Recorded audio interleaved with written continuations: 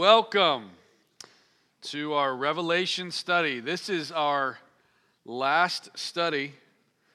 Given that it's Revelation, I'm just going to ask that no one ask any questions tonight, because there's a 97% chance I will not know the answer, nor will anybody else. Or you'll have 18 different possible answers because of all the imagery and metaphors and craziness. But before we pray, tonight's kind of a cool night. Because on July 18th, 2007, we started the endeavor of teaching through the entire Bible. July 18th, 2007. 9 years and 10 months ago, so 2 months shy of a decade, is when we started this study. We had 81 studies in Genesis, 46 studies in Exodus, because it's so foundational to the rest of Scripture. Then we got to Leviticus. No one wanted to spend a lot of time in that, so we started moving faster and did 96 studies for the rest, making this our last one, our 223rd Wednesday night Bible study, teaching through the Bible.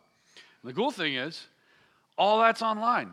So you have a resource online of 223, whenever you want to sit and listen to like 10, 15 at a time, 223 Bible studies, starting on Genesis and going through Revelation. There is and we took a break to go through spiritual disciplines and living by the book during that time. So those were the 2 breaks we took, but the rest was just plowing through. There is a bit of humor in that we are going to study Revelation for the last one. We're going to cover all of Revelation in 47 minutes from this point. And the guarantee that I can make you tonight is that we are ending with a study that's very fitting, obviously, but also will likely leave you with way more questions than you have answers when you come away with it, because it is just that kind of book. So I'm excited to have our 223rd Bible study and be able to put a bow on this thing and probably be able to start over and learn all new things if we really wanted to next week. But let's pray and we'll get to it. Lord, you are very, very good. What a privilege and blessing it is in this body to be able to have taught through all of Scripture.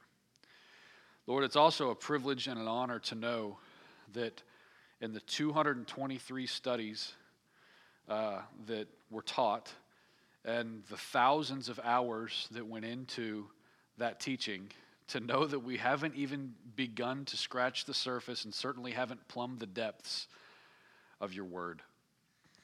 It's sweet and humbling to come to this last study and to know that as encouraging as it has been, as edifying as it has been, as many details as we have gleaned, and as many lessons as we've learned, and as many stories as we've heard, and as many beautiful realities that we have observed about our great God who is full of glory, that there's just still so much more.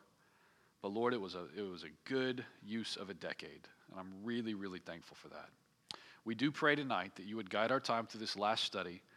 We confess ahead of time that there's a lot of very confusing, mysterious things in the book of Revelation. So we humble ourselves before you tonight and ask that you would guide our time. We love you, Lord, and pray these things in Jesus' name. Amen. So we have gone through, we started in Galatians is where we were at the beginning of this semester, and then we went through all of the pastoral epistles, shorter letters, and last week we were in Jude, which was about having faith in faithless times, and brings us to Revelation, which the title is, What Are We Waiting For? What are we waiting for? I want to give you a heads up before we dig into this, that our children are going to be celebrating that this is the last Wednesday. And so I'm guessing that in very few minutes, it's going to get really loud right outside. I told them to not throw balls against the walls outside and all that, and they said no problem, but then they did plug a bounce house into that plug right there. So I'm guessing that it's going to get loud, so we just have to be so driven that we can just get over that. So we're in Revelation, and the theme tonight is, what are we waiting for? So in taking a risk, I'll ask this question. What is the first thought that comes to mind when you think about a Revelation Bible study? Or when you just think about studying Revelation, what are the first thoughts, the questions, the observations that you already have, having not done the study yet? About end times. Very good. There is judgment. What else?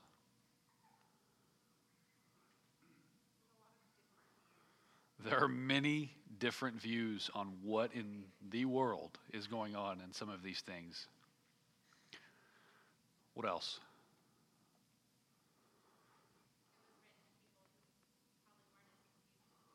It was written to people that probably weren't as confused as we are.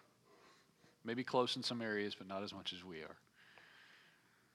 It certainly made more sense to John than it will to us. We can guarantee that. What else? Yeah. Yeah, people want to know the timeline. The weird thing about the timeline here is that you can't watch the timeline. Because in this chapter, this happens with this many people, and then in this chapter, it's happened with more people, but it looks like it happened earlier in this chapter than in the earlier chapter. And so what you actually have to watch in Revelation, instead of the timeline, you have to watch the intensity of the things happening. So as things ratchet up, you know you're moving forward in time. But you're moving forward in time within a vision. We just entered the Twilight Zone. We just did the whole Matrix thing. And so you're moving forward in time, but it's moving forward in time within this vision that John's having on the whole island of Patmos thing, which we'll come to some of that here in a bit. So right out of the gate, just with the few things y'all shared, we need to acknowledge that Revelation is famously confusing. Famously confusing. Dever states in his introduction, "You will find dragons, angels, beasts, locusts with human faces, scenes set in heaven, and all sorts of other images that you cannot imagine." And he makes a really good point that I think just kind of sets the pace for what we're doing in this study and how we're approaching this study.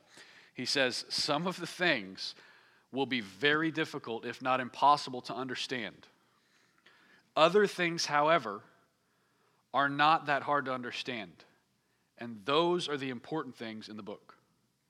So when we're trying to figure out how do we tackle Revelation in this short sort of overview study, one of the things we can land on is that there's lots of hard stuff, but on the stuff that's not as hard to understand, that's the more important stuff, because it gives us some direction and some insight that we wouldn't otherwise have. So there's 4 images that we're going to consider tonight. 4 arresting images that John sees in the image that he is given.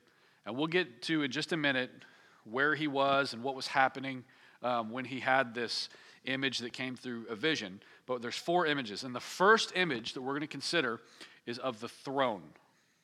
The first image is the throne. So look at chapter 4,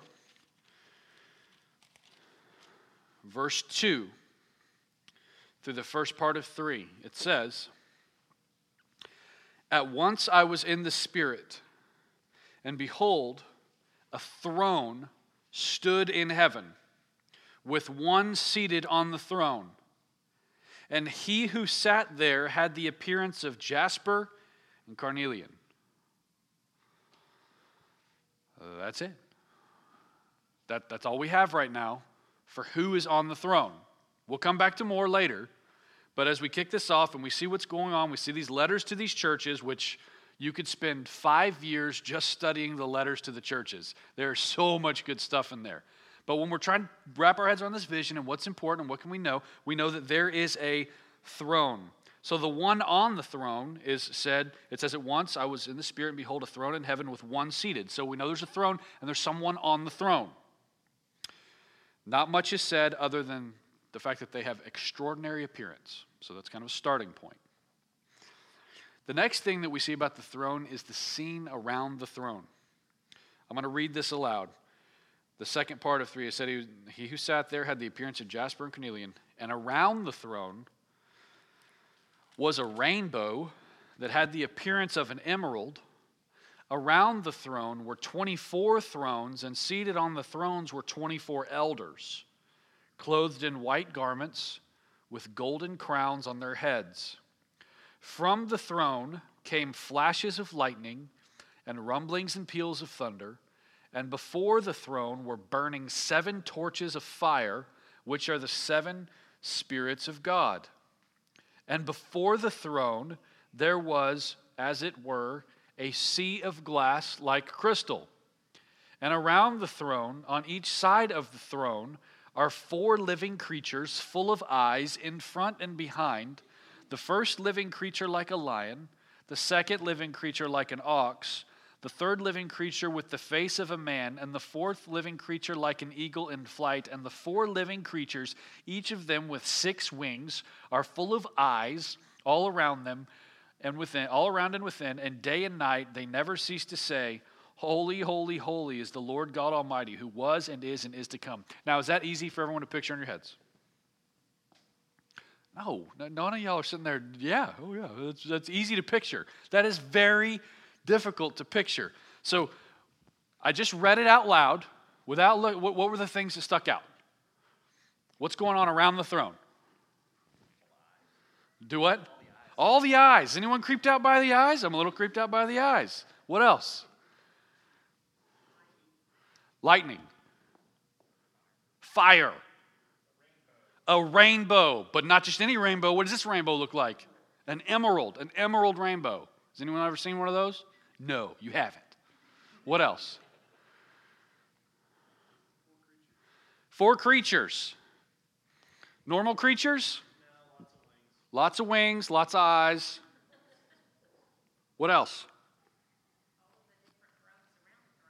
All the thrones around the throne. How many? 24. Why? Because there were 24 elders. And what do the elders have on their heads? Crowns. And what were they doing? At this point, they're just sitting. It's a trick question. No one jumped on it. That was good. So, everything that we just talked about is not the main point. That's what's hard about Revelation. I read it out loud. It's weird. And without looking back, we were able to sort of parrot back all the crazy stuff that was happening around the throne. But none of what we just said is the main thing that was happening around the throne. The throne room is a throne room to end all throne rooms, and the king sitting on the throne is quite literally the king to end all kings. That's who dwells in this place. There are magnificent beings who are given over to worship of the one on the throne. At the end it says, day and night they never cease to say, Holy, holy, holy is the Lord God Almighty, who was and is to come. The purpose, again and again, that we see, the purpose again and again throughout Revelation, throughout this weird section with these weird characters and creatures and eyes and wings and emerald rainbows. I mean, it sounds like an acid trip. If we're honest, that's what it sounds like. It sounds crazy. It sounds like a Pink Floyd album with black lights and weird colors that you're not used to seeing when you're not stoned. This is, seriously, that's what this sounds like. And I haven't been there in that place. I'm just imagining. I'm imagining that's what it must be like. So, there's all this stuff going on, but the main thing with the purpose again and again is to draw our attention back to the one who's on the throne. All that was said, and the whole point is that all of them are worshiping without ceasing the one who is on the throne. So we see one on the throne, we see the scene around the throne where everything going on is pointing back to the one who's on the throne. Now let's look at the action around the throne. Look at 5:1. So this is pretty intense. I mean, you can imagine, it kind of sounds, I don't know, I picture like Wizard of Oz when everyone's coming in and, there's colors everywhere and there's weird stuff going on. It's kind of this, like you can almost see it like a movie with this opening scene with this throne and this stuff going on around the throne, and then this happens. Then I saw in the right hand of him who was seated on the throne a scroll written within and on the back, sealed with 7 seals. And I saw a mighty angel proclaiming with a loud voice, "Who is worthy to open the scroll and break its seals?" And no one in heaven or on earth or under the earth was able to open the scroll or look into it. So what we see is in the right hand of the one who's on the throne, there's a scroll. It has 7 seals. It's apparently very important because it needs to be opened, but there's no one who can open it. So we don't know what's in it yet. We don't know why it's important, but we know that it is important. That's what we know at this point. And I began to weep loudly, because no one was found worthy to open the scroll or to look into it. So what is the thing that's keeping the scroll from being opened? Someone to open it. And why is there no one who can open it? There's no one qualified. Yeah, there's a lack of worthiness all throughout the earth, over the earth, under the earth. There is not one who's worthy to open this scroll, which is apparently important, and we don't know why yet, but we're going to find out. And one of the elders, so there's these, the 24 elders, one of the elders said to me, John, weep no more. Behold, the Lion of the tribe of Judah, the Root of David, has conquered so that he can open the scroll and its 7 seals. So here's the action around the throne. Dever notes that the scroll seems to be the document upon which the rest of history is written out. The scroll seems to be the document on which the rest of history is written out. It contains decrees and judgments of the sovereign. And he uses the word heretofore, which I think is a funny word. Heretofore sealed so that no one could see it. So it is sealed with 7 seals in a way that no one could see what was going to play out, the judgments and the decrees for the rest of history. God is on his throne, and he is sovereign not only over his throne but over all of history. He executes his decrees through whatever is on this scroll. Okay? So God is sovereign all over everything. He's on his throne. He has this scroll, and he is the one who has the power to exercise and execute his decrees through what's on the scroll. So what we see here as we're reading through this is that the one on the throne alone deserves worship and trust.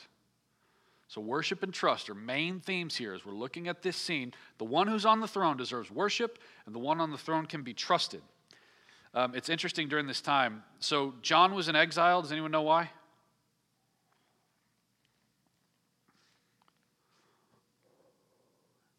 Anyone want to guess why John was in exile? Because he's a Christian. And Christians don't do things that power-hungry emperors tell them to do. And sometimes they die because of it, and sometimes they are exiled because of it. So in this setting where John is seeing this vision, the Emperor Domitian of Rome was the emperor of Rome at the time, and he required, now this gives you an idea of what was going on, he required that during the triumphal processions, that people would greet him with the phrase, "You are worthy." So that's Emperor Domitian. Imagine if, like, I stood by the door every Wednesday night before we start and said, all right, as you guys come in, just as a thing, I just want you to say, "You are worthy." And John, being a follower of Christ, says, I'll have none of that. No. And so he is exiled. So what do you think, if John was exiled, it appears, for refusing to comply to Emperor Domitian's required phrase, "You are worthy," to be used as an act of worship so that people would worship him as the one who is trustworthy and the one who is in power. What do you think it did to John when in this vision he saw all this activity and one on the throne, the one true God, and everyone saying, "You alone are worthy.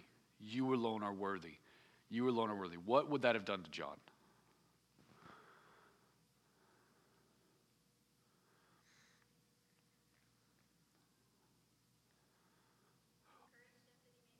Yeah. It would have encouraged him that he made the right choice. It would have encouraged him to see, man, no matter how many Emperor Domitians require people to say, "You are worthy," to him, They're not worthy. No matter how many people say it, a million people can say it, and that man is no more worthy than he was when the first person said it. But the one who is always worthy is the one who's seated on the throne. And when John is caught up in this vision and seeing what's going on, we have to know it must have been a great encouragement for him to see the 24 elders and these creepy-eyed creatures and wings everywhere just looking at the throne. You alone, you are worthy. Holy, holy, holy is the Lord God Almighty, who was and is to come. What a comfort it must have been for him. So the first image that we have is the image of a throne. The second image is the image of a storm. Look at 8:5. I'm just going to read a couple verses, 8:5, 11:19, and 16:18. 8:5 says, "Then the angel took the censer and filled it with fire from the altar and threw it on the earth, and there were peals of thunder, rumblings, flashes of lightnings, and an earthquake." And in 11:19, we see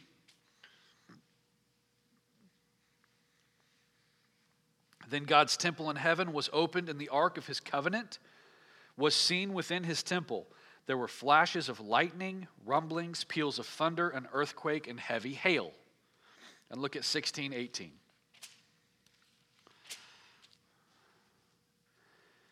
"And there were flashes of lightning, rumblings, peals of thunder, and a great earthquake, such as there had never been since there was on the earth. So great was that earthquake." This is after what's known as the seventh bowl, which is the last bowl, which means there were how many bowls before that? Very good. We are all trying. You guys know Revelation. This is awesome. So, what we're seeing there is what I mentioned earlier on that you can't watch a timeline in Revelation. You have to watch levels of intensity. And when the levels of intensity reach their peak, you know that we're at a point of completion in whatever's being spoken about. So what we see here as this image of the storm, lightning, thunder, hail, all that, peals of thunder, all that. The seals come first because the Lamb must open the seals of God's decrees of judgment upon creation. So the Lamb, or the lion, sorry, spoiler alert. The lion's the Lamb. We'll get to that in a minute.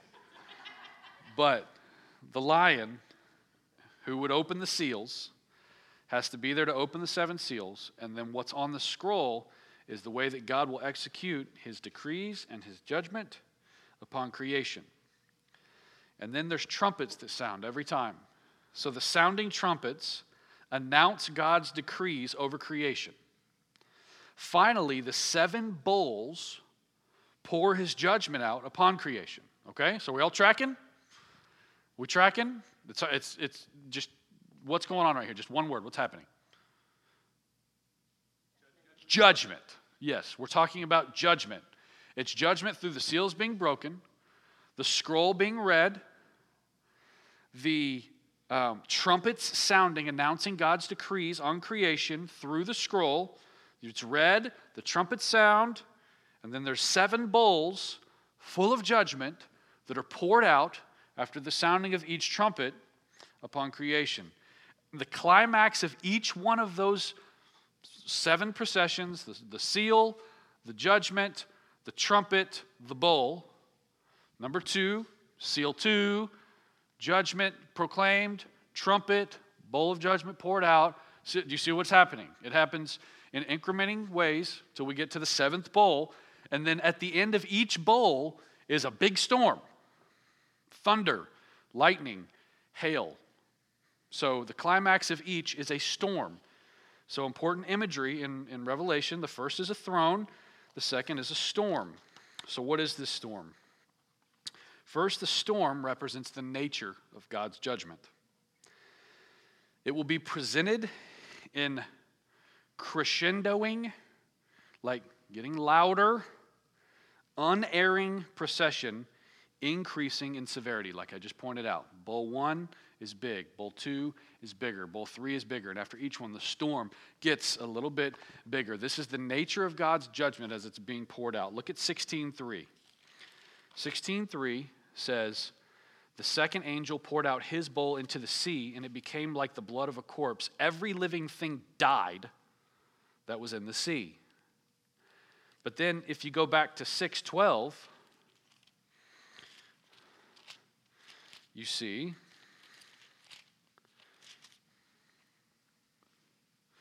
when he opened the sixth seal, I looked, and behold, there was a great earthquake, and the sun became black as sackcloth, the moon became like blood, the stars in the sky fell to the earth, as trees sheds its winter fruit when shaken by a gale.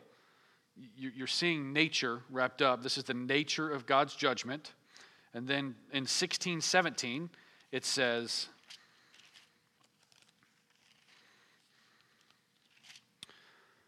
the seventh angel poured out his bowl into the air, and a loud voice came out from the temple, from the throne, saying, "It is done." And there were flashes of lightning, rumblings, peals of thunder, and a great earthquake, such as there had never been since was on the earth. So great was that earthquake. The great city was split into 3 parts, and the cities of the nations fell. And God remembered Babylon the Great to make her drain the cup of the wine of the fury of his wrath. And every island fled away, and no mountains were to be found. And great hailstones, about 100 pounds each, fell from heaven on people, and they cursed God for the plague of the hail, because the plague was so severe. We see God's judgment being poured out. Why is this a good reminder? When we see the nature of God's judgment coming with absolute certainty, how does that help us when we're observing a bunch of injustices? You ever observed an injustice you can't do anything about? Like, I love to think, I'll do something. I'm going to do something about that injustice. I hate injustice. I hate it when you see someone get the raw end of a deal or get treated unfairly or get picked on or whatever it might be. Have you ever been in a moment where you're seeing injustice and you can't do anything about it? I watched on the news this week a young teenage kid, foolish as foolish gets, body slammed an elderly woman and threw her in the pool with her little dog that was on a leash. And I mean, you see an image like that, and I was like, that should not. An old lady was body slammed by a punk. That's terrible. And people around her doing nothing. What an injustice. That's terrible. It's hard to watch. It makes your stomach turn. But then there's things that happen where there's these injustices, and they keep happening. If you read through the Psalms, one of the things that burdens the heart of the psalmist is this reality of, man, sometimes it feels like the good people aren't flourishing and the bad people are. And it's confusing because they know God's promises and they want to go back to Him and they want to cling to Him. So when we see injustices, we're not allowed to hold grudges. We're not even allowed to take vengeance. Like when I saw that lady get body slammed, my first thought was, vengeance, vengeance. Someone pick that guy up and drop him on his head. Somebody do something. No one's doing it. And it wasn't, someone defend her. I mean, my mind went to vengeance, vengeance, vengeance, but we're not allowed to seek vengeance. It says in Romans, you're not to seek vengeance, for vengeance belongs to the Lord. So when you see these injustices, it's really helpful for us as believers to remember the nature of God's judgment and how utterly guaranteed it is. When you see things happening and you're like, man, it keeps happening. I don't understand why people are flourishing. There was a child pornography ring that was busted recently, like 300 or 400 kids.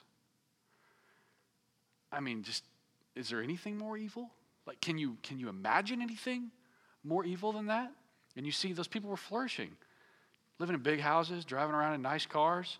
I mean, how many years did they benefit from the plight of poor children who were exposed to unheard of vile things? And you see that and you're like, why do things like that, why does that keep happening? Why do bad people flourish? How does that work? Why are these injustices continuing? It sounds like Habakkuk. When Habakkuk was there, remember when Habakkuk said at the beginning of that book that he said, God, why do you sit idle while these injustices happen? That is a reality for us. That is a reality where it feels like things are not as they should be. And the reason is because things are not as they should be. But the encouragement we have from Revelation is things will be as they should be. No injustice will go unpunished. God will either give grace and mercy, and the blood of His Son will perfectly cover every injustice, or God will execute His justice on the injustice, and they will pay with His wrath eternally. That was an encouragement to John, and it should be an encouragement to us. There are times where you can say, okay, this is a thing. I can't do anything about this. This is out of my hands. I don't know what to do here. And there will be many times in your life where you have to entrust yourself unto the Lord, or entrust a situation to the Lord, or entrust a person to the Lord, knowing that God will either bring them to repentance and the blood of Christ will cover their sins, or God will judge them eternally for the injustice that they have done. That's a comfort for God's people, because it's a reality for God's people, because it's one of God's promises. The nature of his judgment, which goes hand in hand with what I've already mentioned, the certainty of his judgment. 11:18 again says, the nations raged, but your wrath came, and the time for the dead to be judged, and for rewarding your servants, the prophets and saints, and those who fear your name, both small and great, and for destroying the destroyers of the earth. No power on earth can hinder, prevent, or delay God's judgment. So we see the nature of God's judgment. We see the certainty of God's judgment. We see the finality of God's judgment. In 11:15 it says, then the seventh angel blew his trumpet, and there were loud voices in heaven saying, the kingdom of the world has become the kingdom of our Lord and of his Christ, and he shall reign forever and ever. There is no appeal from God's judgment at that moment. There is no appeal to be made for God's judgment. It is final, and there is horror in God's judgment. Look at 6:15. The nature of God's judgment, the certainty of God's judgment, the finality of God's judgment. And then look at 6:15.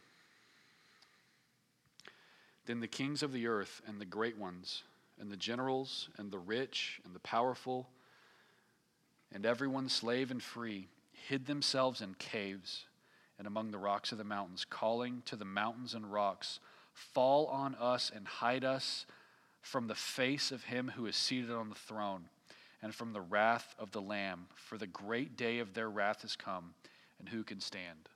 These people are so overwhelmed with the judgment that's coming from the one who's on the throne that they're going into the mountains and saying, dear mountain, please fall on me and crush me. Huge boulder, put me out of my misery, lest I see the face of the one who is judging me. So you see this thing. There's a desire to see the face of God when you're faithful. But when you're unfaithful and there is injustice and you're unrepentant, there is a lack of desire, in fact, a horror that comes with the idea of seeing his face. And finally, there's a rightness of God's judgment. Look at 11:16.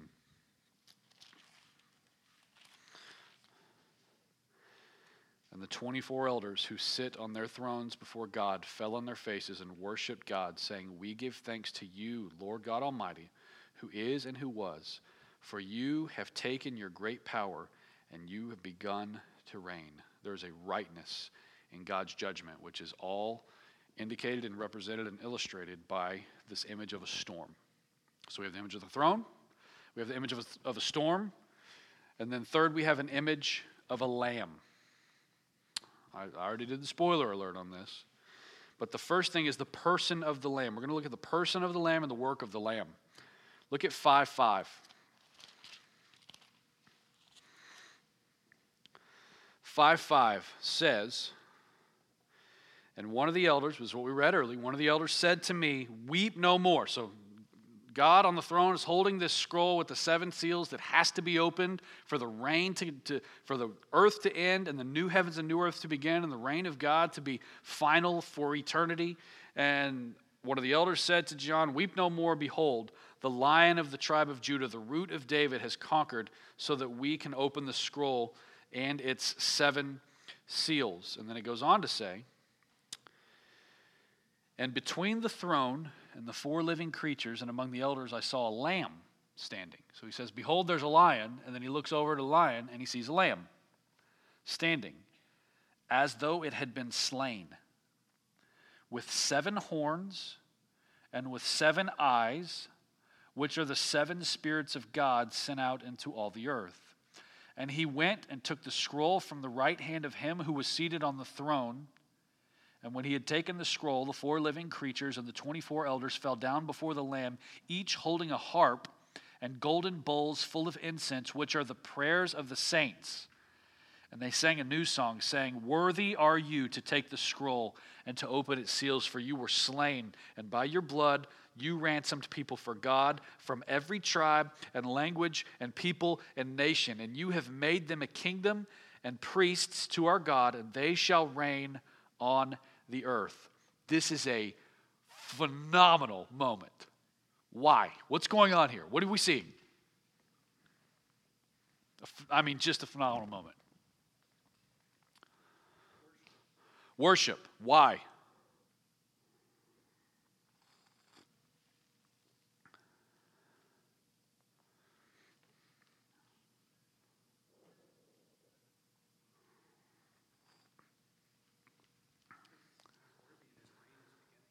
And what's beginning the reign? I mean, try to picture this as a movie. I mean, we see enough movies. Let's use it for some good, right?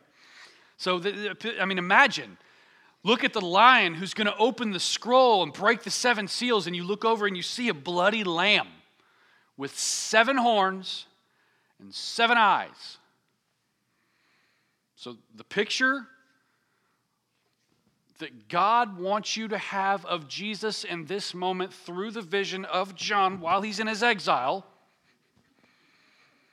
is a slain lamb identified as a lion who has 7 horns and 7 eyes. 7 horns and 7 eyes are a picture of what? Perfect what and perfect what? What do y'all think? What do you think 7 horns represent? Perfect what? Imagine what horn does. Power, yes. I'm sorry, did I scare you? I love this part. So, perfect power, and what might the eyes be? Sight, which if you see things properly, you are full of what? Wisdom. So this is a picture of the Lamb who was slain with perfect power and perfect wisdom, taking the scroll from the right hand of him who was seated on the throne. So the one seated on the throne, God, who's been worshipped by these 24 elders, has this scroll, the slain lamb, 7 horns, 7 eyes, comes up, takes the scroll from his hand. I mean, can you imagine the anticipation in this moment of everyone being like, he's going to open the scroll, because when he opens the scroll, God reigns forever. New heavens, new earth. Old earth gone. Old heavens gone. The sea changes. The mountains are lowered. Things get crazy. And he's going to open the scroll. And when he had taken the scroll, the 4 living creatures and the 24 elders fell down before the Lamb, each holding a harp and golden bowls full of incense, which are what? The prayers of the saints. So what does that mean?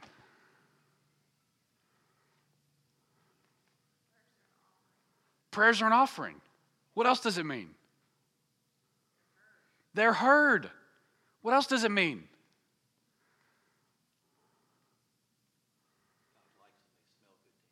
Incense. God likes them. They're pleasing aroma to God. That means in this moment that is more amazing than any moment we've seen in history thus far. I mean, obviously the cross was a pretty major thing, the resurrection a pretty major thing. Here, what the cross and resurrection led to, we are getting there. And in that moment where Jesus is taking this scroll and opening it up, in that moment, your prayers matter. The prayers of the saints matter. If you ever are discouraged in your prayers, and you're discouraging, is this going anywhere? Just imagine it going to a golden bowl that's going to be poured out by the elders in the moment that Jesus opens the scroll. It matters. He accomplishes things through the prayers of his people. The reality of prayer in Scripture is that there are things you do not have because you have not prayed rightly, and there are things that you will only have if you pray rightly for them. You have not because you ask not. That's a reality. So prayer isn't a way for us to change the will of God, but it's certainly a way, apparently here, in which God fulfills his will.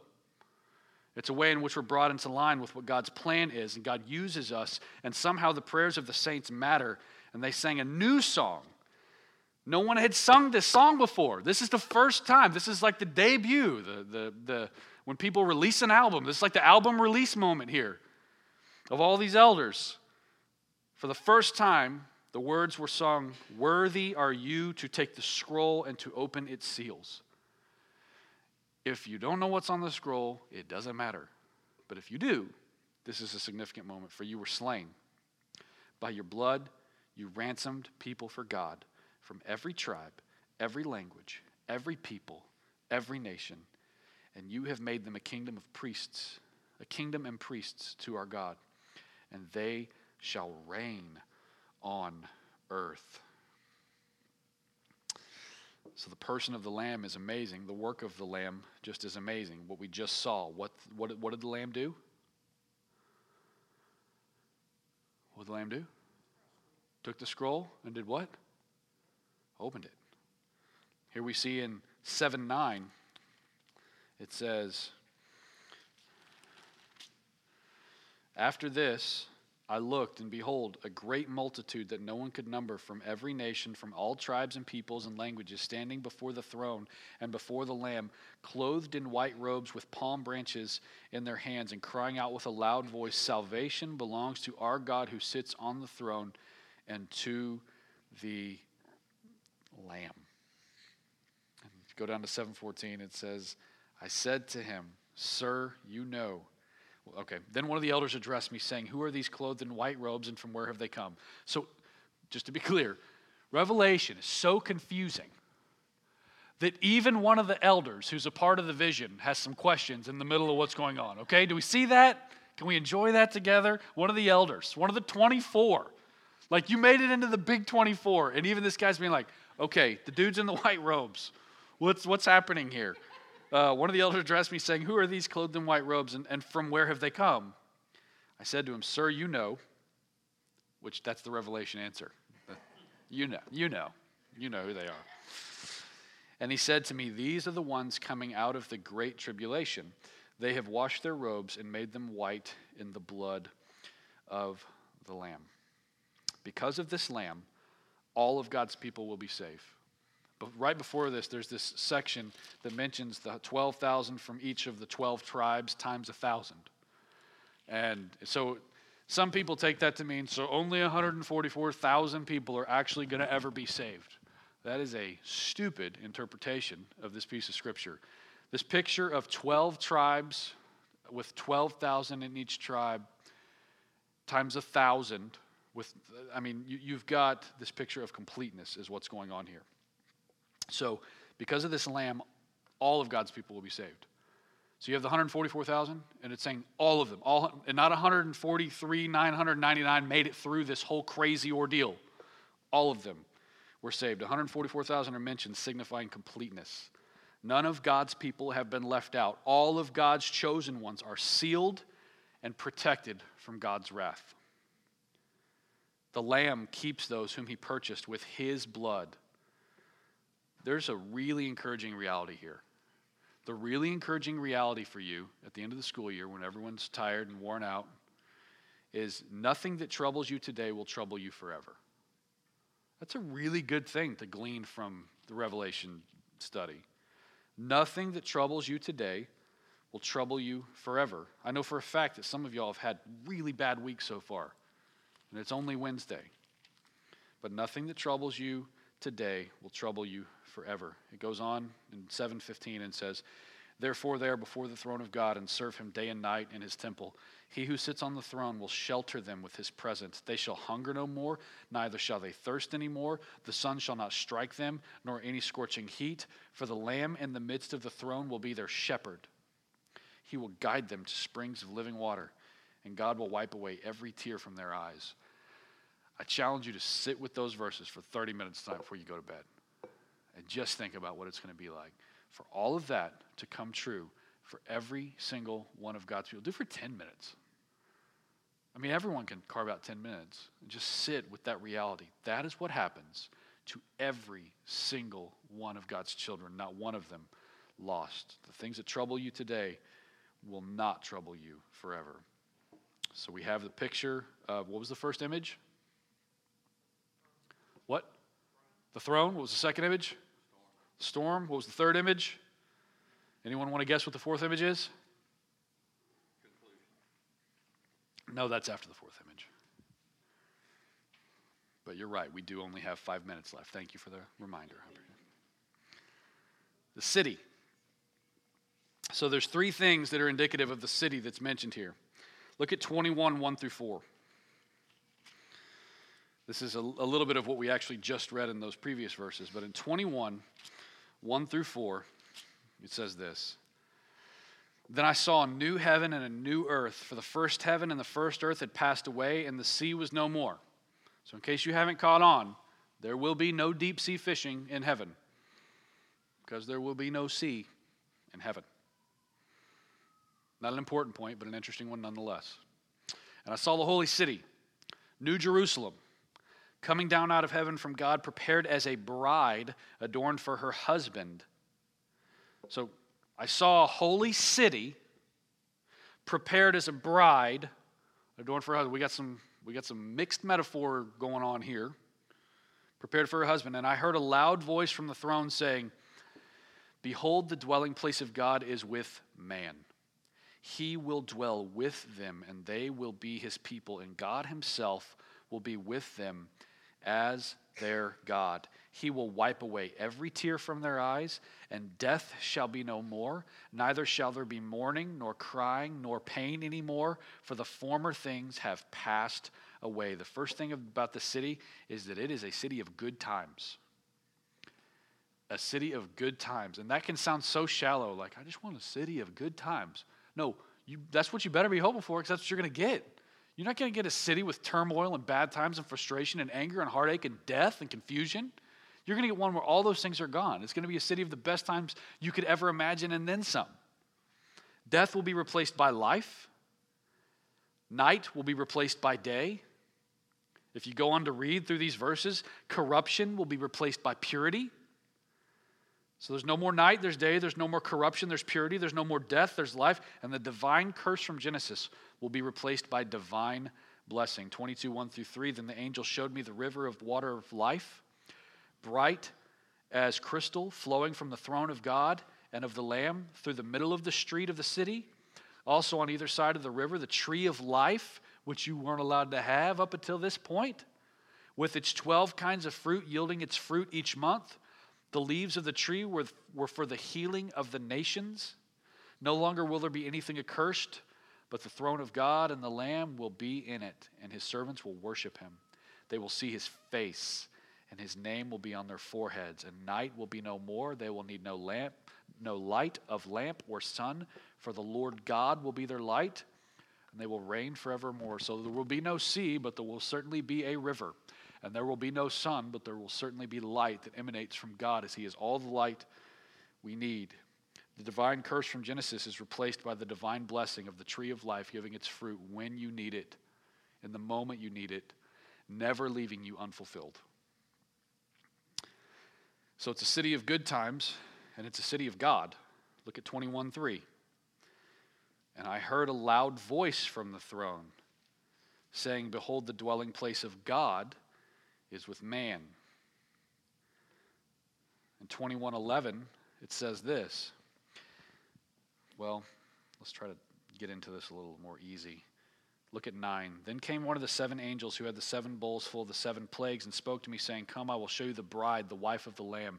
And he carried me away in the Spirit to a great high mountain and showed me the holy city Jerusalem, coming down out of heaven from God, having the glory of God, its radiance like a most rare jewel, like a jasper, clear as crystal. It had a great high wall with 12 gates, and the gates 12 angels, and the gates' names are the 12 tribes of the son of Israel were inscribed. And on the east 3 gates, and on the north 3 gates, and on the south 3 gates, and on the west 3 gates. And the wall of the city had 12 foundations, and on them were the 12 names of the 12 tribes, were the 12 apostles of the Lamb. Does anyone think back to 2009?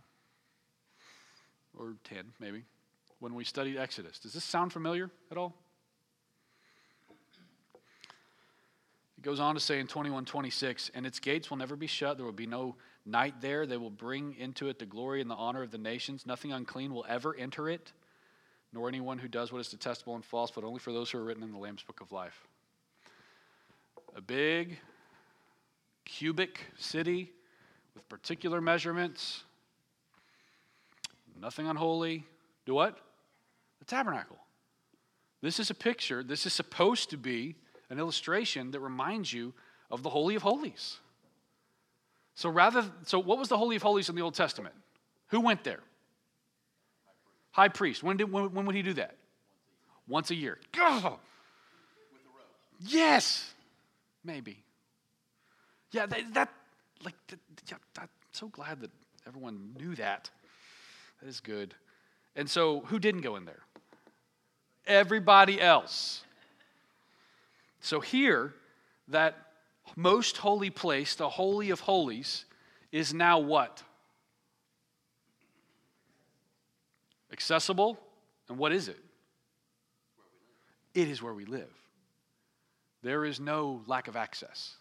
It's complete and total access. It's the most holy place, the cube-shaped heavenly city. So your heavenly city in which you will dwell will be cube-shaped, in case you're wondering, to which the cube-shaped most holy place merely pointed will fulfill God's promises to dwell with his people. But his people will not enter only once a year through a priest. We live there forever in God's presence through the Lamb.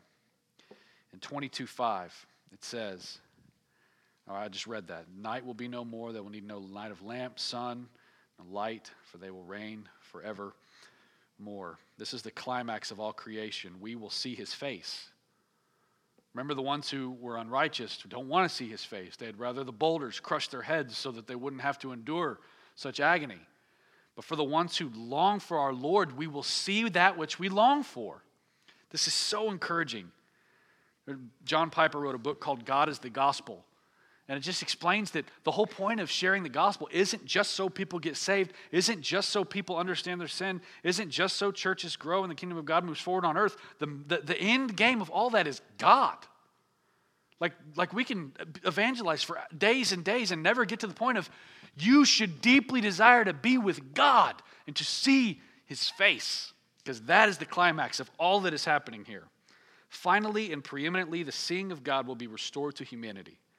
If you ever get tired of believing without seeing, does anyone get tired of that? I do.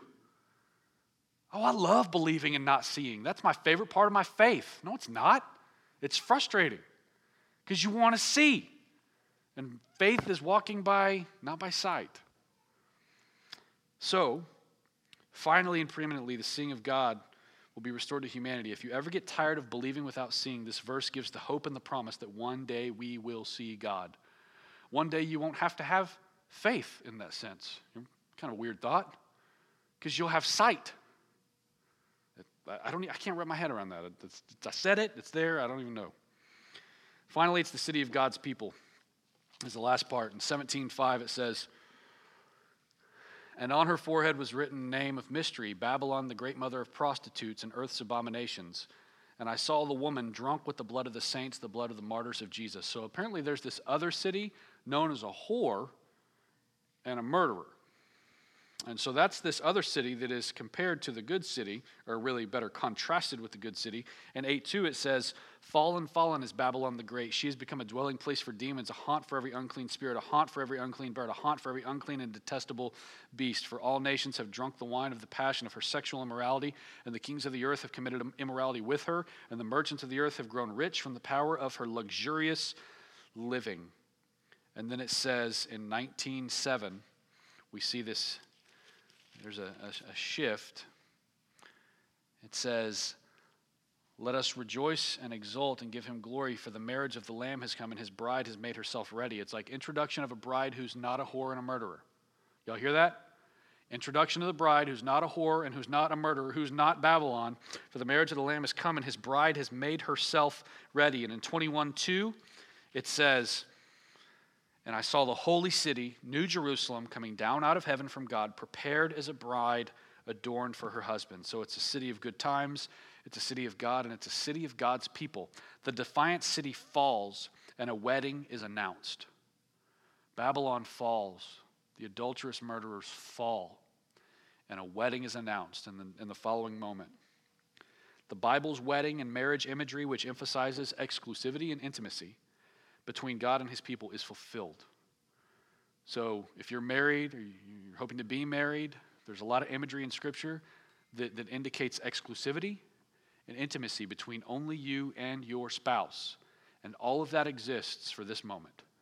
For this moment, when that exclusivity and intimacy, in your marriage is but a shadow of what will be between God and his bride is fulfilled in this moment. So here's the conclusion. We don't spend our lives worrying. We don't spend our lives full of anxiety. We spend our lives waiting. Waiting with great anticipation of what is certain to come. The future is full. The future is bright. The future should be encouraging to you in whatever moment you find yourself, because it's a future with God. So we're not afraid of the future. Some of us are afraid of the future. We don't know what's going to happen, and it freaks us out because we're control freaks and we want to know what's going to happen. Don't do that, because the future is certain, and it is good, and it is full, and it is bright, because it's a future with God. At the end of Revelation, Jesus promises that he's coming soon. At the end of this vision, Jesus promises that he's coming soon. And John responds with a great closure to our city. In 22:20, he who testifies to these things says, "Surely I am coming soon." And John's response, "Amen. Come, Lord Jesus." The grace of the Lord Jesus be with all. Let's pray. Lord, you are so good. What a crazy privilege to get to study Revelation tonight. What an incredible thing that John, in his exile, because he would not submit to Emperor Domitian and call him worthy, that we would learn so much more through the vision that he had about who is infinitely and exclusively worthy. Lord, we anticipate the throne. We anticipate all these beasts and these eyes and these wings and these horns. We anticipate the bowls. We anticipate the judgment, knowing that it is right and good. We anticipate the wedding supper. Lord, how incredibly blessed we are to know what's in store and to not have to be full of fear. Lord, I pray that this would be a special encouragement to everyone who's here tonight. I pray that it would be something that gives them motivation to continue, to persevere, to run the race, to have endurance, to press on. Come, Lord Jesus, come. In Jesus' name, amen.